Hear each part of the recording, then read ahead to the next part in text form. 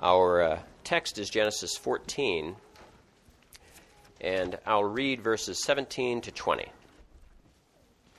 Genesis 14, verses 17 to 20. And the king of Sodom went out to meet him at the valley of Shaveh, that is, the king's valley, after his return from the defeat of Chedorlaomer and the kings who were with him. Then Melchizedek, king of Salem, brought out bread and wine. He was the priest of God Most High. And he blessed him and said, Blessed be Abram of God Most High, possessor of heaven and earth.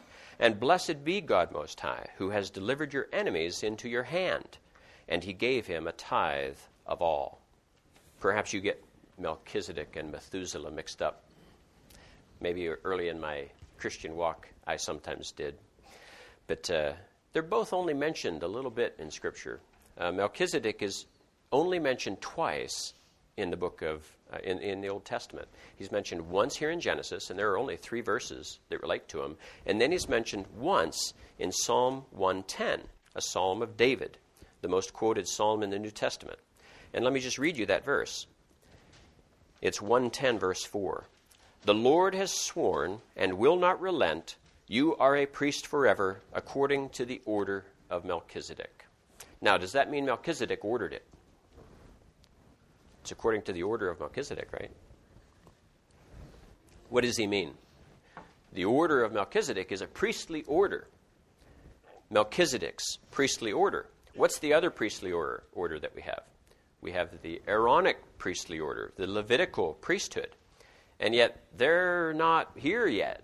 They don't start until after Moses brings everybody out of Egypt. And that's hundreds of years from now. So we have this priest who's a high priest of God, who is totally different than what's coming. I said Melchizedek's name is only used twice in the Old Testament. 4 verses, really, in total refer to Melchizedek. And yet in the New Testament, his name is mentioned 9 times. 3 chapters in Hebrews speak of Melchizedek, expanded immensely. And there are 44 verses in the New Testament that encompass the dialogue concerning Melchizedek. So you have 4 verses in the Old Testament in 3/4 of the Bible being expanded into 44 verses in the New Testament, which is 1/4 of our Bible. So you could see the disproportionate volume that speaks of Melchizedek in the New Testament. And if you read about it in the New Testament, as we'll get to, it's all about Melchizedek being a type of Christ. And so that, to me, tells me types are very important to God. Very important to the writers of the Bible. And that's why I've chosen to go through in this series types of Christ in Genesis. Because there are so many. And these types all point to Christ, and God orchestrated them for that purpose. These people existed. They went through all this stuff to point towards Jesus. It's really interesting to me. In 1 Corinthians 10.4, Paul speaks of there being a rock that provided water to the Jews, and that rock was Christ. See, this is a type I'm not going to get to in Genesis, and so I figure I can mention it because it's Moses, and he doesn't start till Exodus. So this is how important types were. The first time Moses was told to get water from that rock, what was he told to do? Smack that rock. And so he did. He smacked that rock and water came out. The second time he's told to get water from that rock, he was told to do what? Speak to that rock. And yet, in his frustration with the people, he smacked the rock twice. It's amazing that God allowed the water to come out of that rock at that time. It's almost like he just toast Moses on that rock. Dead. Get Josh up here. Joshua's going to come up here, and he's going to get water out of this rock by the right way. But no, he had mercy on Moses. But he also said, you're not taking the people in the promised land. And when you read about how Moses handled that later, he blames the people. It's his own sin, and yet he's blaming the people. You people caused me not to be able to go into the promised land. No, Moses, you caused yourself not to go into the promised land. Yes, you got frustrated with the people, had every right to, but you shouldn't have smacked that rock. That rock was Christ. And you needed to speak to that rock that second time. So see, again, types are so important. He smacked that rock, and God said, you acted in faithlessness by smacking that rock. Again, it's a picture of the type God took that very seriously. He didn't blame him for disobedience. He blamed him for faithlessness. He did not trust Christ. He did not trust that rock to save him. He wanted to rely upon his own actions. It's works righteousness. It's just amazing how these types are in the Old Testament that point to so much expansion of these truths in the New Testament. So, I've been off topic for a couple minutes now. I want to go to Hebrews 7. Hebrews 7, and I'm going to read verses 1 to 3. Hebrews 7, verses 1 to 3. And this is right in the heart of this expansion on Melchizedek. For this Melchizedek, king of Salem, priest of the Most High God, who met Abraham returning from the slaughter of the kings and blessed him, to him also Abraham gave a tenth part of all, first being translated king of righteousness, and then also king of Salem, meaning king of peace, without father, without mother, without genealogy, having neither beginning of days nor end of life, but made like the Son of God, remains a priest continually. I want to start at verse 3. Without father, without mother, without genealogy. Now, to be a high priest under the Levitical priesthood, you had to have a perfect pedigree. You had to be descended from Aaron. You couldn't just be a Levite. You had to be a son of Aaron. And so that was the Aaronic order of the Levitical priesthood. And you had to have your pedigree. These high priests were chosen from that line. And yet here's Melchizedek, a high priest of God Most High. But who is he? We don't know. We have no idea where he come from, who he was, when God saved him, why he was doing this, why Abraham gave him this allegiance that he did, why he gave him a tenth of all the spoils. We don't know any of that. And we're pointing at the fact that Melchizedek was a priest really without origin. He just appears in the Bible. What tribe was Jesus from?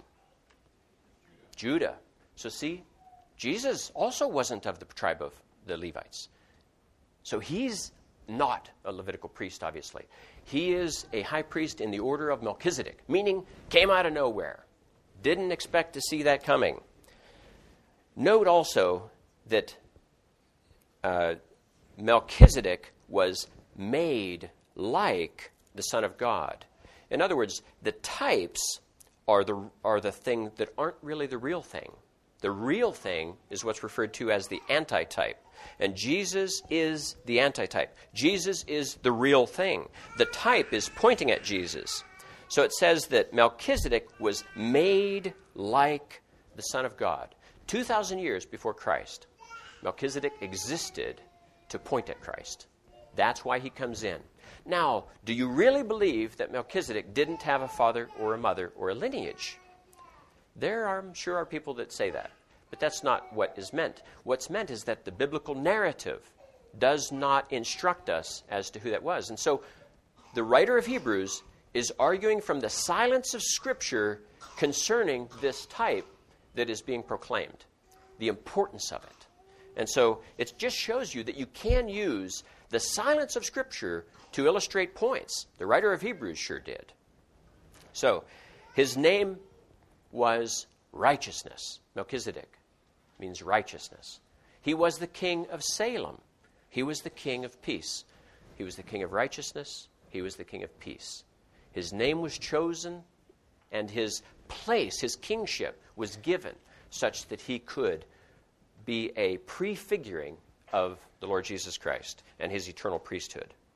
Now, the thing that I find most beautiful in Genesis 14, verse 18, is it says, Then Melchizedek, king of Salem, brought out bread and wine. He served communion to Abram and his people.